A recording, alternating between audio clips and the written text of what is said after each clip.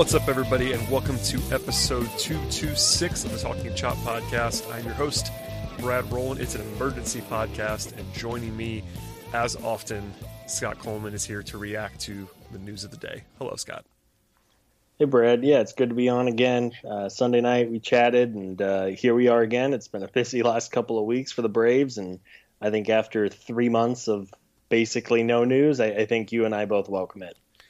For sure. We're on a roll with recording Sunday nights and then having either news on Monday or news on Tuesday, which is okay. It's at least they give us 48 hours this time around. And, of course, the news of the day is that Mike Soroka is the opening day starter for the Braves. That was a big announcement that was coming down this afternoon. Nothing else happened.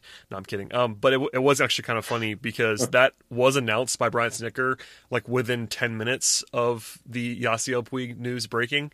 And I guess Snitker was also asked on the Zoom call about Puig, and he kind of had a no comment. But it was pretty funny to see the beat writers tweeting about Mike Soroka as opening day starter like literally 6 minutes after the Puig news broke. And that's their job. Yeah. They were doing their job. It was funny. They were all on the Zoom and all that stuff. They couldn't really confirm stuff. But it was kind of hilarious because, yes, the reign of Julio Teheran is over, but that is not A, a surprise, and B, really big news. You know, it really is crazy. I mean, we've talked about Julio Teheran, and that many consecutive years of being the opening day starter really is amazing. And now they hand it to Mike Soroka, who absolutely deserves it. I think it was a day or two ago when they announced how the pitchers were going to line up in these couple of exhibition games they had this week, or inter-squad scrimmages, I guess they are, that Soroka was going to be opening day. And again, he had such an awesome year last year. And you hope that he can have a similar run as the opening day starter as Julio had. And it doesn't get much better as a Braves fan of Soroka versus DeGrom in about 10 days now.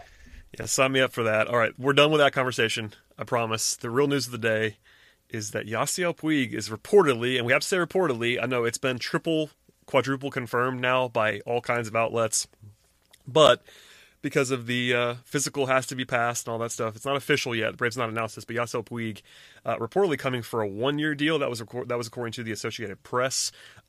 It's kind of funny. At about the half-hour mark of episode 224, which is two episodes ago, it was me and Eric talking, and we sort of floated Puig as an option, and how, at least I said that it made a bunch of sense for the Braves to at least explore it. I did say, to be fair, that I'd be surprised if it actually happened, so I was wrong about that part. But we kind of saw this at least as a potential option because of the way that he might fit. And before we dig into the player and the fit and all that stuff, I do have to kind of laugh.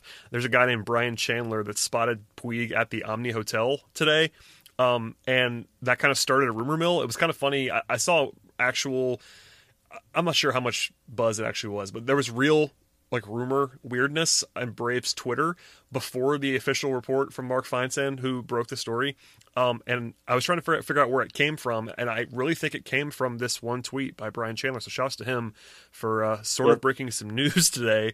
But I mean, before we dive into all of it, that's kind of setting the stage for what happened, because this is going to be happening. It's I would say certainly a surprise to me. I'm not fall on the floor shocked based on the fact that he was the best player available. He does fit a need in some ways, but what was your reaction when you saw the Puig news come down? It made a lot of sense the minute that Nick Markakis opted out, in my opinion, and we've talked about the other options they have, but I think there's also some uncertainty, to be honest, with Adam Duvall, somebody who has some underlying health issues, and he is somebody who has said he's going to give it every intent to play, but these players can opt out at any given time, and I think that's something people have to remember. It's not like if they play on opening day, they're locked in for 60 days. Things are going to happen. Injuries are going to happen.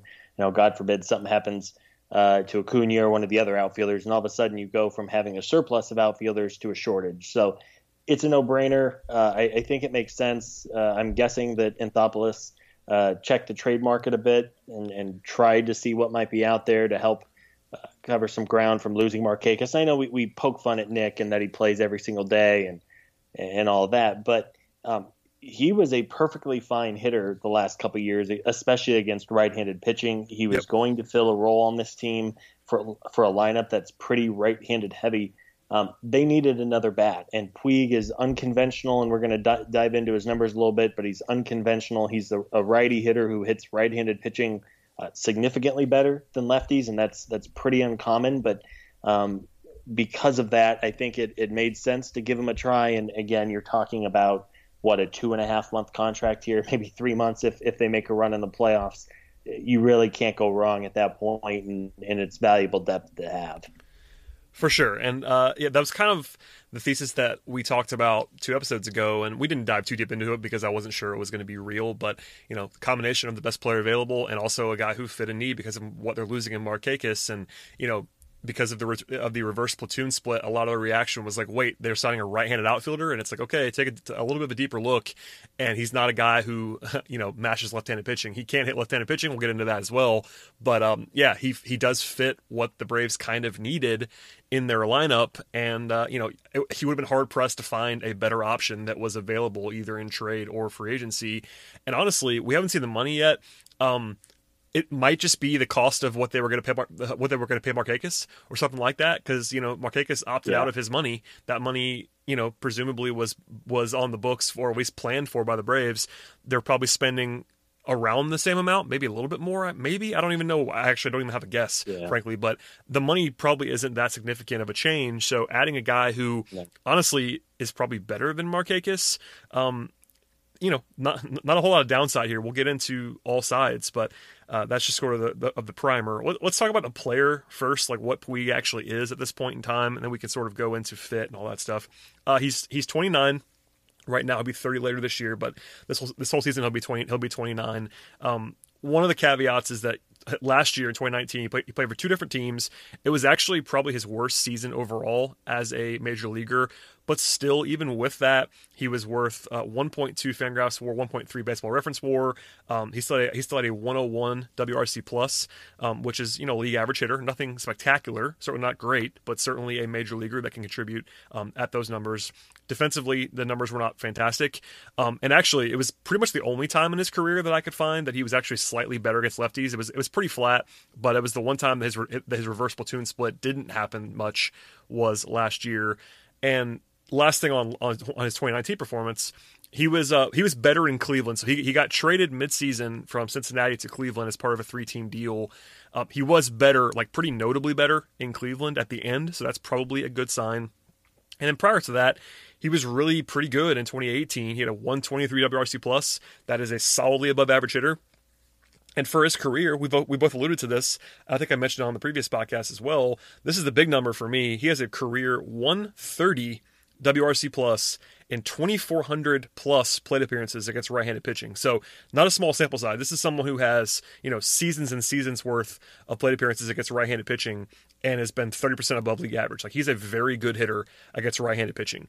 I'm not sure you can bank on that now at his age. He might have slowed down a little bit, et cetera, et cetera.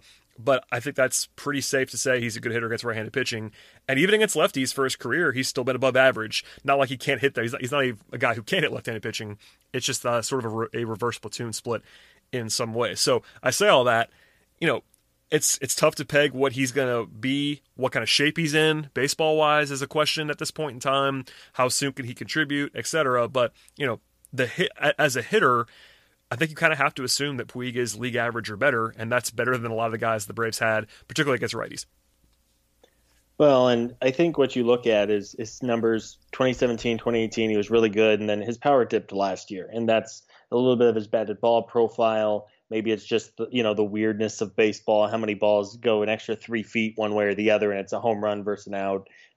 But again, I'm with you. I think he's a league average bat. The Braves have it's pretty funny. They have a couple of great hitters at the top of their order, and then they have a lot of guys who kind of hover right around that 100 WRC plus, which is kind of an all-encompassing number, and where you guys, it's kind of the where you want your hitters to be, especially if you assume that he's going to be, fifth, sixth in the order. Again, a guy who can hit. He's pretty fast. He had nearly 20 steals last year. Doesn't strike out a ton. Only about 20% over the last couple of years, 20% for his career. He will take a walk as well. So yeah, I think because again, you don't feel super great about Adam Duvall, especially against right-handed pitching. Lefty pitching is a different game for him, but you would imagine Puig is going to be out there most of the time. And as you said, the 130 WRC plus for his career, at least. Again, I'm not sure he's necessarily going to give you that this year, but it was a thing with him with the Dodgers. It would kind of drive him crazy. And you would imagine just over time it would balance out. But this is a guy who has about 3,400 plate appearances at the major league level under his belt, and that's just kind of who he is. So, again, I think he's somebody who can certainly contribute, and assuming you have Acuna, Ozzie, Freddie, and Ozuna 1 through 4, I think he's going to have a lot of opportunities, and you hope he's able to step up. Right, so Puig made this great entrance to the Major League Baseball in 2013. He was awesome pretty much immediately, and then he was really good again in his second season in terms of his batting numbers. And then he cooled off considerably in 2015, 2016. He had a sort of a 2-year downturn where it wasn't like he was unplayable, but the star faded really with him. But then kind of almost quietly, I would say, the last 3 years, his numbers are pretty good. 2 years with the Dodgers in 2017, 2018, and last year the combined season. Over that 3-year sample size, which is 1,600 plate appearances, it's a lot of plate appearances. He has a slash line of 265, 334, and a slugging of 478. So an OPS about 810. That is above average pretty strongly. An OPS plus of 112. That's a 3-year sample size. So even if you want to say that the first 2 years of his career are not coming back, I would agree with you on that. In his upper 20s, he's been a pretty good hitter. It's not like this is a guy who has not been good lately. In fact, he was better recently than he was even in that 2-year sample previously. So, do we know what he's going to give you offensively for a fact in this weird short sample size season where he may not even been, he's not in camp right now? What's it going to look like early on? We don't know. But I feel pretty comfortable saying that he makes the Braves lineup better. At least on paper. Sure. Like, obviously, everyone is capable of a slump or whatever happens. And I guess there's a chance he's just done at 29, but I'm going to guess not. I think with everything that we could possibly know about on the field, he helps the lineup, especially against right-handed pitching, maybe even against lefties. Like, this is a guy who could be playing every day. I'm not saying I'm not saying he's going to, but if he's playing well, he has a profile to just be an everyday player for the Braves, especially with the DH now that they have. They can stick Ozuna there a lot, etc. We'll get into the fit in a second, but Puig, his upside, I think even still at 29 is he just can't be taken off the field by the Braves. That's in play. I'm not projecting that, but that is a reasonable outcome. No, I think there's certainly room for improvement. And hey, you're right. If the weird, all these guys are dealing with weird circumstances, but if for some reason he's just not hitting after a couple weeks, guess what? You move him to the bench. It's a 1-year deal. It's not going to be for big money, as you said. It's going to be maybe a couple $1,000,000, if that. But it's worth noting that he was a free agent last winter and went the entire winter without finding a deal. And it was reported he was looking for a 3 or 4-year deal, and I think that was kind of agent speak and him probably over looking to outkick his coverage a little bit there. But again, there's reason that this guy was so loved and revered in Los Angeles. You mentioned he was a little bit better as the season went on last year. Maybe he was feeling some of the pressure of impending free agency. Who knows what it was? But again, I think you look at his projected numbers. Zips has him hitting 260 with a 324 OBP. 468 slug and a 102 WRC plus, half WAR player. Steamer's a little bit higher on him with a 111 WRC plus. Those players don't just grow on trees, right? It's if it was easy to do, people wouldn't have to go bargain binning for players at this point. So again, I really don't see any kind of downside with this, and it makes sense. And Anthopoulos is also familiar with him too. We haven't mentioned that just yet, but the time that Alex spent out in Los Angeles for a couple of years with Puig, he does know the player for better or worse, and that relationship probably helped things. Right. It would not surprise me if once they're able to confirm this and he passes the physical, provided that he does that, we might hear that played a part in this. I'm sure they have a relationship of some sort from when they were both with the Dodgers. That I'm certainly. I think that certainly could be part of what happened here. And to your point about his projections, and obviously they're just projections, but even if he's quote unquote just a 102 WRC plus guy, that is still better than what the Braves had in some ways in that spot. As soon as Markakis was gone, we had a discussion on the last 2 podcasts about, the guys they would be replacing him with on the roster. And it was like Charlie Culberson or a major league free agent that was not as good as Yasiel Puig, or maybe you go with like a hybrid situation. None of those options are as good as Yasiel Puig on paper. So he makes the team better. Mm-hmm. That's kind of where I want to leave it for now in terms of just the player himself. At least offensively. Let's mention the defense now real quick. The last 2 years, he's graded out as not being very good defensively. That's not a huge shock. He has one great year of defensive metrics in 2017. I believe the not very good metrics more than anything else. Not that he's absolutely terrible. Last year he was dead in the middle. He actually had a 0 outs above average, which is the Statcast stat. That's about league average. That's perfectly fine. Nothing great, but nothing terrible either. Previous to that, he was -4. So I think I'm projecting him as a below average defender, but not a disastrous one. And he has a monster arm. I mean, we've seen people. I'm sure I've seen highlights of Puig making some ridiculous throws in the outfield. And he is fast, but he might drive you crazy defensively a little bit. But I think again, like not someone that you can't play in the outfield. And obviously they had the flexibility this year with the DH where you could put Ozuna there, you could DH Puig, you could DH Austin Riley or whatever you want to do there. I think he can hold his own in the corner, and it's not like you can't put him in the outfield. And also with Ozuna, and I think they're probably comparable-ish defenders, those two guys, in different ways. I don't know. It's interesting to me that he's not a great defender, but he's not going to kill your defense either. No, and it'll be interesting, assuming this all happens, where they put Puig, because his range probably isn't what it used to be, but you mentioned that cannon arm, and you think about how Truist plays, Truist, SunTrust, whatever. Still getting used to saying Truist.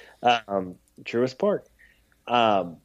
In right field would tend to believe where his arm would play a little better. There's less ground for him to cover, especially if you shift Ender over a foot or two, assuming he's going to be there in center field most nights, at least against righties. Acuna seemed to be more comfortable in right than left, but maybe you do shift Ronnie to left, at least against righties. You shift Ronnie to left field, and because he has that range, who knows what they're going to do. Again, it's another piece of the puzzle that they can kind of mix and match and see. And as you said, the DH is really a benefit too, because if you want to roll Adam Duvall out there for his defense and take advantage of that, you can. Ender, of course, we know his strengths defensively, and Ronnie can really play any spot. So because of the flexibility, it's not a bad thing, and it should help, especially early in the year as the guys are kind of getting their legs under him. It's only a benefit to have that flexibility, and you can move guys around. Right, and let's just talk about all of the options now quickly. I mean, we've mentioned a lot of these going back to when Markakis was part of the factor, and it's interesting. There are a couple guys that where they're going to be and kind of how they're going to be used, but there is a lot of flexibility across the board. I think obviously we know that Ronald Acuna will be playing the outfield every day. So he'll be in one of those spots in the lineup and also in the outfield every single day. Maybe they'll give him the occasional day off from playing defense if they want to save his legs or whatever. But he's an outfielder every day.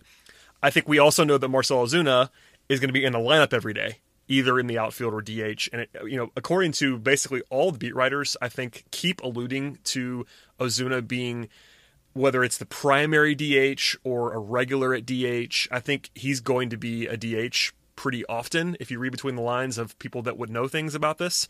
But regardless, you're paying him a substantial sum to be in the lineup offensively. So those two guys every day you will see in the lineup, I'm pretty sure, obviously with the occasional day off. So from there, you have two more spots. You have one outfield spot or two outfield spots, depending on what you do with the DH. And then you have, of course, the third base duo of Riley and Camargo, who are still battling for supremacy in that role. Again, and we're assuming Freddie Freeman's healthy. If not, you probably stick Riley at first. Regardless, against right-handers, you have Ender Inciarte as a real option, as a center field defense guy who also hits righties pretty well. And then, for me, the other guy against righties that's pretty obvious to be in one of those roles is Puig. That's probably why you're signing Puig, in my opinion. At least a big reason why you're signing Puig. That was what we were talking about with Markakis previously. It was like, all right, against righties, you feel pretty good about Ender, and you feel pretty good about Markakis. You can kind of plug Puig into that same role, and obviously Adam Duvall is not very good against right-handed pitching in his career. So to maximize, I think for me, against righties, it's pretty easy. It's Ender and Puig plus Acuna and Ozuna, and then you put, between Puig and Ozuna, one of them DHs. Yep. So we'll stop there. What do you make of the right-handed matchup? I think that makes sense, and I think part of why this move was made is you look, I forget who, maybe it was you, maybe it was somebody else, but talking about there's only 3 left-handed pitchers in the National League East, and I don't know the American League East starting rotations off the top of my head, but even if you assume it's 75%, I mean, these they are going to see a heavy amount of right-handed pitching this year. This isn't the NL West where you have the Dodgers and the Rockies and the Diamondbacks have a whole bunch of lefties. They are going to almost exclusively see, at least to start games, right-handed pitching. So it makes sense. I'm with you against righties. I think you can just kind of plug Puig in wherever Markakis was. I'm in favor, assuming he's hitting a little more like second half Ender than first half because of the defense and the glove and the DH. You can kind of hide Ender in that ninth spot. It's almost a de facto second leadoff hitter.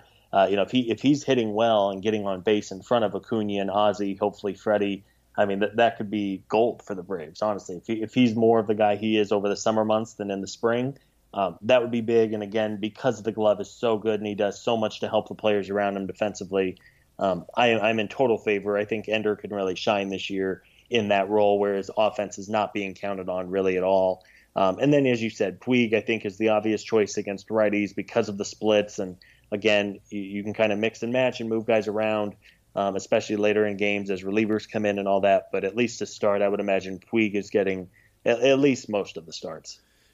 Right. This does not have to be a definitive every single time, but I think my base unit against a right-handed starting pitcher would be those four guys between your three outfield spots and your DH spot. Now, against lefties, it's a little bit more interesting, potentially.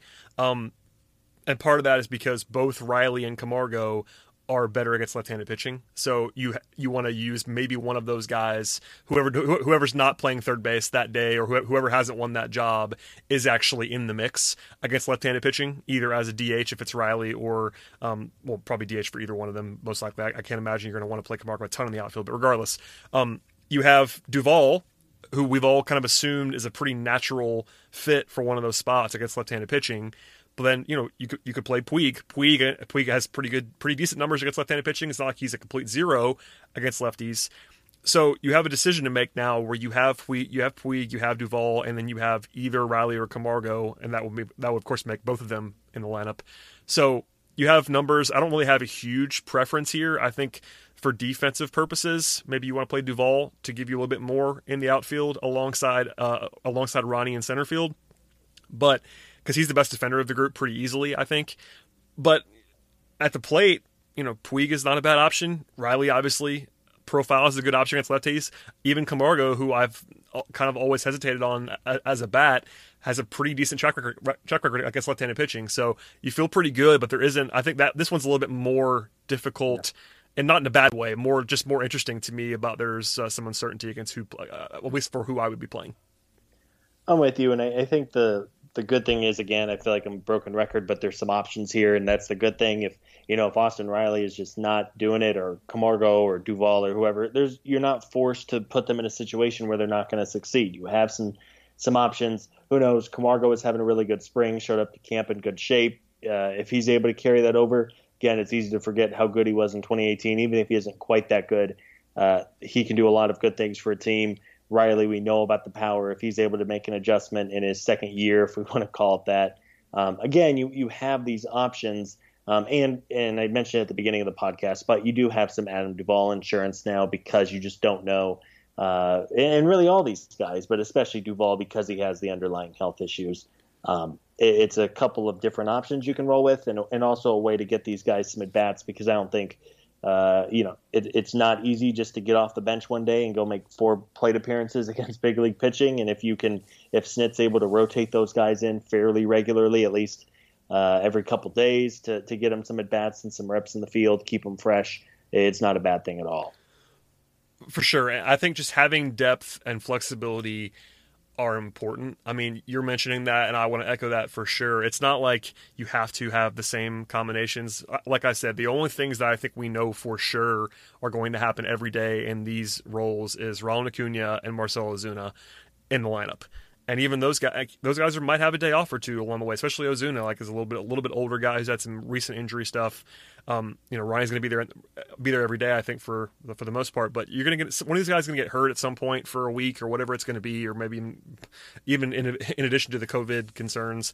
Like, having multiple options is a good thing, which is another reason why having Puig makes a ton of sense, because he does a lot of things that can help you on a baseball field. Yep. Go ahead. No, I agree completely. I mean, again, I like the fit. I think it's a natural fit, and again, if he's able to kind of be more the guy he was before this, there's a lot to like, and I think it's a 2-month deal, right? It's Right. so hard for a 2-month deal to go wrong. It's kind of like a trade deadline acquisition. As long as you're not throwing them into a huge role and counting on them, it is hard for a not even 1 year, 3-month deal to go wrong. I guess I guess I could eat my words, but I would be very surprised. Well, honestly, there's no way for it to go wrong because of what you said earlier. Is that if he's just bad, you can move on. You don't even have to keep him on the team. Sure. I mean, Yeah. it's not if he's just a complete disaster and doesn't fit at all and isn't playing well. The money is such where you can just cut bait, and it's not that big of a deal because before this they didn't have anybody else fit that spot. They can go to wherever they want to go to depth wise. Maybe by the end of the year, you talk about Christian Pache or whatever you want to say. There's not a lot of risk here at all, which is a good transition into the off-field concerns is the one way to put this about Yasiel Puig. And a lot of the reaction, we kind of even joked about it when Eric and I talked about this two episodes ago about what the reaction would be, and it definitely came to fruition. It's on one hand, Puig is a fan favorite for many, especially going back to his Dodgers days. Like, he was kind of beloved by some people there. He's fun to watch. He not afraid to celebrate. He's a bat flip guy. He's entertaining when he has it going, and when the highs are out there, they're very high. On the other end, I've made fun of this before with Ozuna. Like, I didn't understand at all the notion that was out there that Ozuna was like a clubhouse problem because he just never was one. But there actually is some stuff with Puig to at least potentially worry about. It does seem like he's mellowed a bit as he's gotten older, but at the same time, I was doing some research today. There's a good article that I'm going to link in the show notes on TalkingChop.com from Andy McCullough of the LA Times back in 2019. And McCullough is like a national level baseball writer who was covering the Dodgers at the time. And he mentions in that piece, like, a couple things. Like, he did interviews with 20 different people around the organization with the Dodgers. Puig was late a lot. I'm going to read the rest of this now, word for word. Quote, his attention wavered, his preparation waned. He ran the bases well with enough recklessness. The teammates joked that Puig thought he was invisible.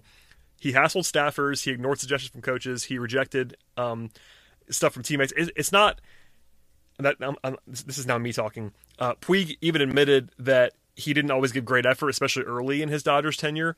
So there is some stuff here. It's not as if he is a model citizen off the field. Like, and there's always a difference between like the stuff that's generally harmless and like legal issues, and it's more of the harmless stuff. But at the same time,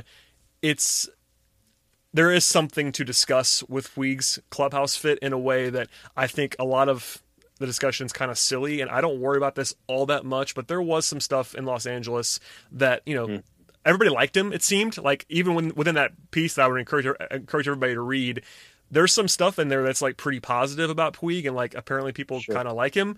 But there is that just little stuff like being late or not preparing, and just kind of just relying on his talent because he's still very, very talented. But it seems like for me in reading that piece, it's more like he just thought he was really good, and he was really good, but it also didn't like prepare and wasn't the most diligent teammate in the world. Yeah, as you said, I always hesitate on these things a little bit just because nobody's in the dugout, nobody's in the clubhouse. Me too. With him. Yep. But, well said. But it's a very reputable report. And again, I think it's important to know, okay, you always try to put yourself in these players' shoes, right? So Puig was 22, 23 years old. He signs a $42 million deal to come over from Cuba, where he was the man, to the Dodgers, where he was instantaneously one of the best players on the team. In 2013, I don't think he made an out against the Braves in the NLDS. So he comes over. He's the man in LA. The fans are going nuts. And I think you have to remember these guys are so young. They're not robots. And he has an eccentric personality. That's who he is. You see him licking bats and sticking his tongue out. And, he's going to do some stuff that makes you go crazy. But then he's also capable of hitting the ball 450 feet. And there's only so many players in the big leagues who can do that consistently for 7 or 8 seasons now. So you hope that as he approaches 30, not that 30 is an old man by any means, but you hope that he's kind of learned, I don't want to say learned his lesson, but calmed down a little bit and learned how to be a little bit of a more calming presence in the clubhouse. I don't think anyone's going to turn him into a robot overnight, but at the same time, I think he's matured and has learned a few things along the way, and he's not this 23-year-old superstar anymore. And you just kind of take it with what it is. Now, again, we're not in the clubhouse. Who knows? Maybe everybody who's ever been around the guy absolutely hates him and they just don't want to say it out loud. But I tend to believe that he's a good teammate, and nothing drives me crazier than when fans assume they know who players are.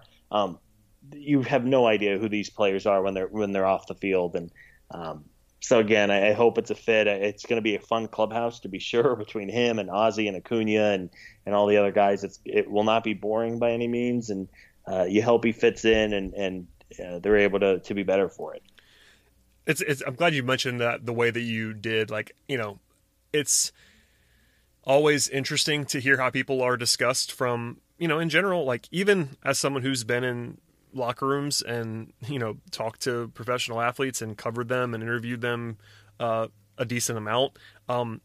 It's a good reminder always to, like, some guys are better with the media than others. Some guys have better reputations than others for sure, but they're still at work, and, you don't know the players. Like there are guys that I had good relationships with on the Hawks, especially that I've covered and I've talked to on the phone and I had their numbers and stuff like that, but we're not friends. Like I know them to a certain extent. I know them better than some would, but you're absolutely right that we don't know. We're always relying on secondhand information. And even then it's secondhand information that was said on the record to a reporter. Usually it's not like, it's usually even guys who are beloved. Like, yeah, there are guys with great reputations. Like, for instance, the guy that Puig is essentially replacing, Markakis, is a guy that, the Braves seem to love. Everyone seems to like Nate Markakis, from the media to the players. He's very well regarded.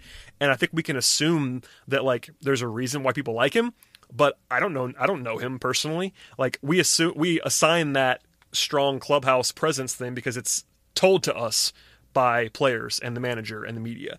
And that's fine. It's probably true, but we just don't know. And it's the same thing with Puig. Like even the headline of the piece that, again, I'm going to link to in the show notes, the headline kind of says it all. It's Yasiel Puig left behind a complicated Dodgers legacy. That's the headline. Yeah. And it's just like, headlines are not always great, but that seems right to me. And even within the piece, there's like a lot of positive and there's a lot of negative, and there are guys who are frustrated with him. And I'm not defending Yasiel Puig. I have no idea. I just think some of the reactions were predictable. I mean, it's just kind of funny to me to see some of the sharp reaction. I don't want to get too deep into this rabbit hole, but it's frustrating. Like you said, like we just don't know. And there's some laziness in there in terms of just the takes and the way that Puig is discussed in the media, et cetera, et cetera. But you're hoping that he has matured. There's reason to think that he might have at the somewhat advanced age. And by the way, this is one thing I wanted to bring up because I got asked about it in a DM earlier, and I saw some tweets about it. Puig was part of like a pretty wild fight last year. People might remember this. It was right before he got traded, like literally the day before, I want to say, maybe even the day of the trade. I think it was the day of. Like he had been traded and was in a fight or something. And he got suspended 3 games for that, and like someone that. Again, it was someone with not very many followers, and they were kind of yelling at me in a tweet, which is fine. But that was one of the that was one of the points of evidence that was used to tell me that Puig is a bad guy. And it's like, look, man, guys get in fights in baseball games. Like that doesn't mean you're a bad guy. Like I understand. Again, we just referenced some of the reputation stuff that's out there about Puig, but that's one point that I don't care about is him getting in a fight on the field and getting suspended. That happens in baseball. Yeah. It just does. Yeah. So there you go. That's enough on that, I think, for now.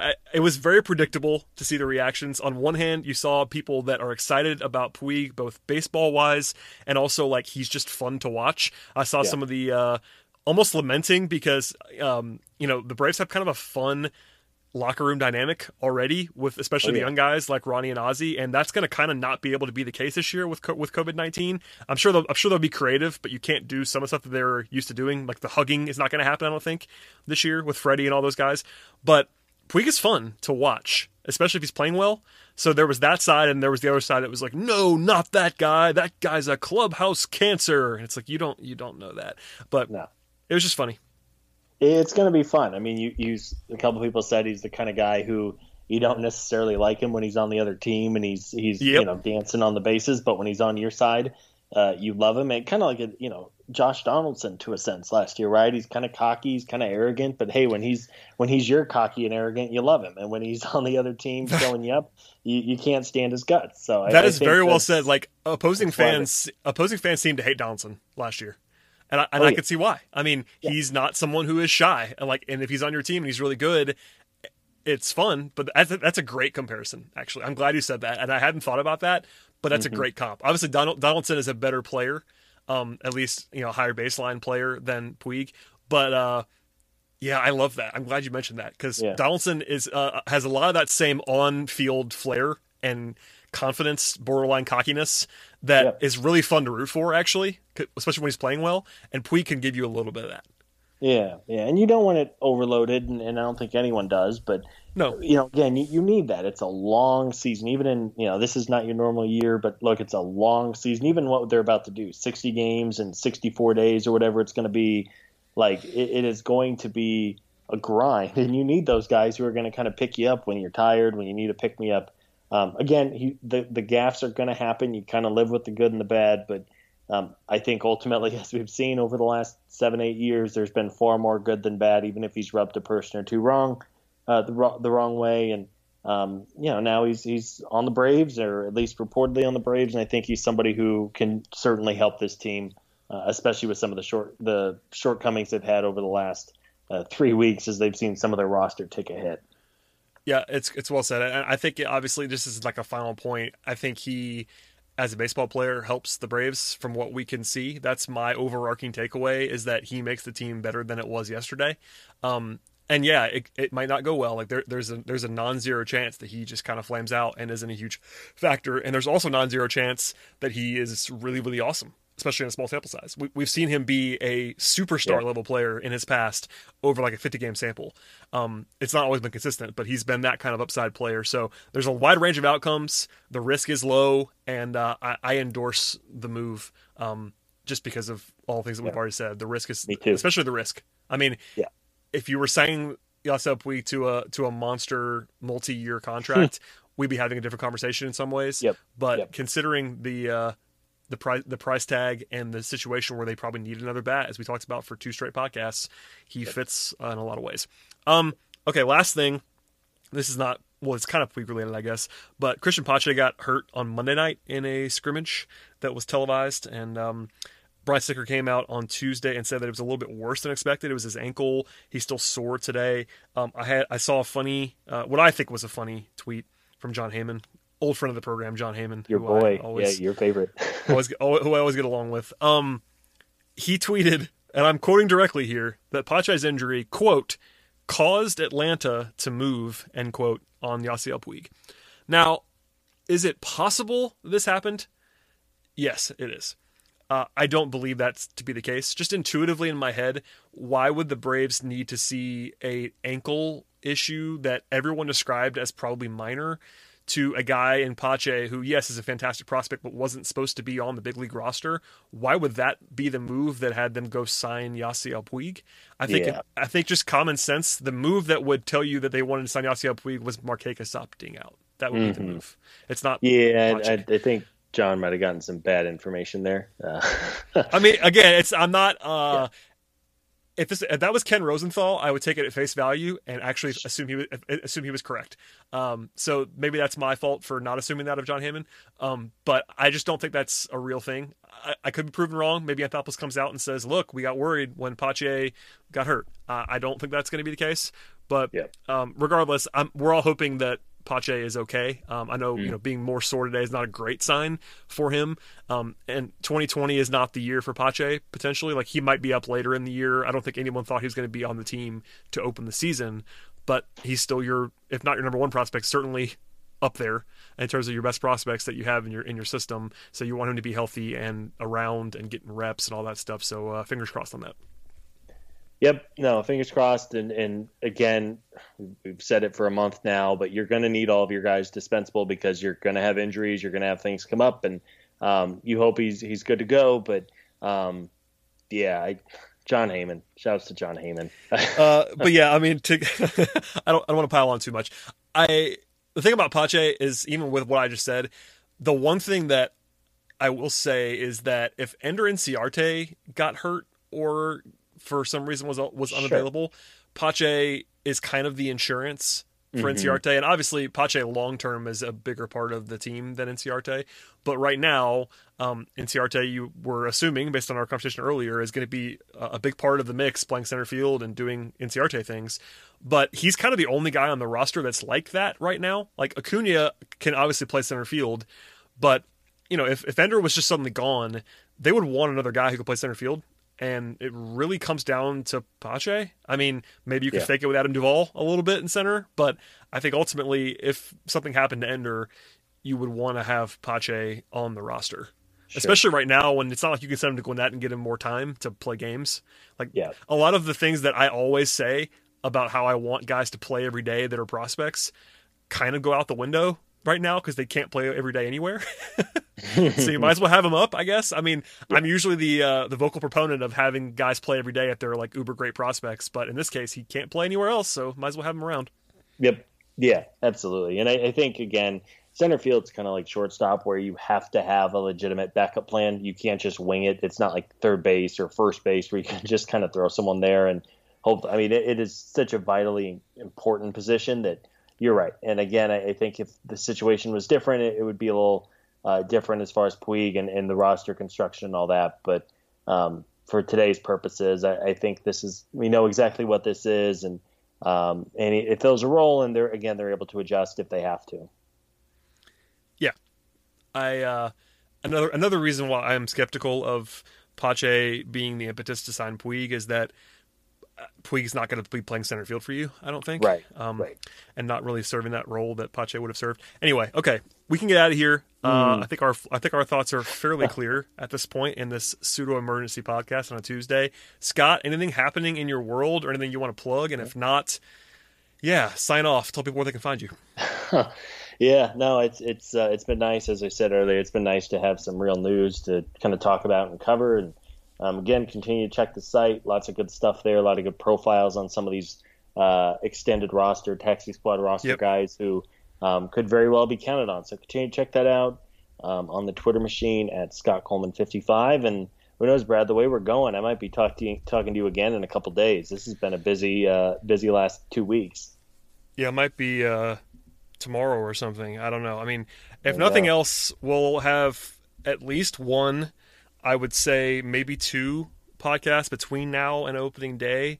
We were going to do two more for sure, but this is one of the two. I think we were going to do one later in the week. I don't know what we're going to do. The plan is we'll have at least one more between now and opening day. We'll offer our certainly wrong predictions about what's going to happen this season and division stuff. By the way, there was a report during this podcast that Jacob deGrom had to leave a warm-up start with back tightness tonight.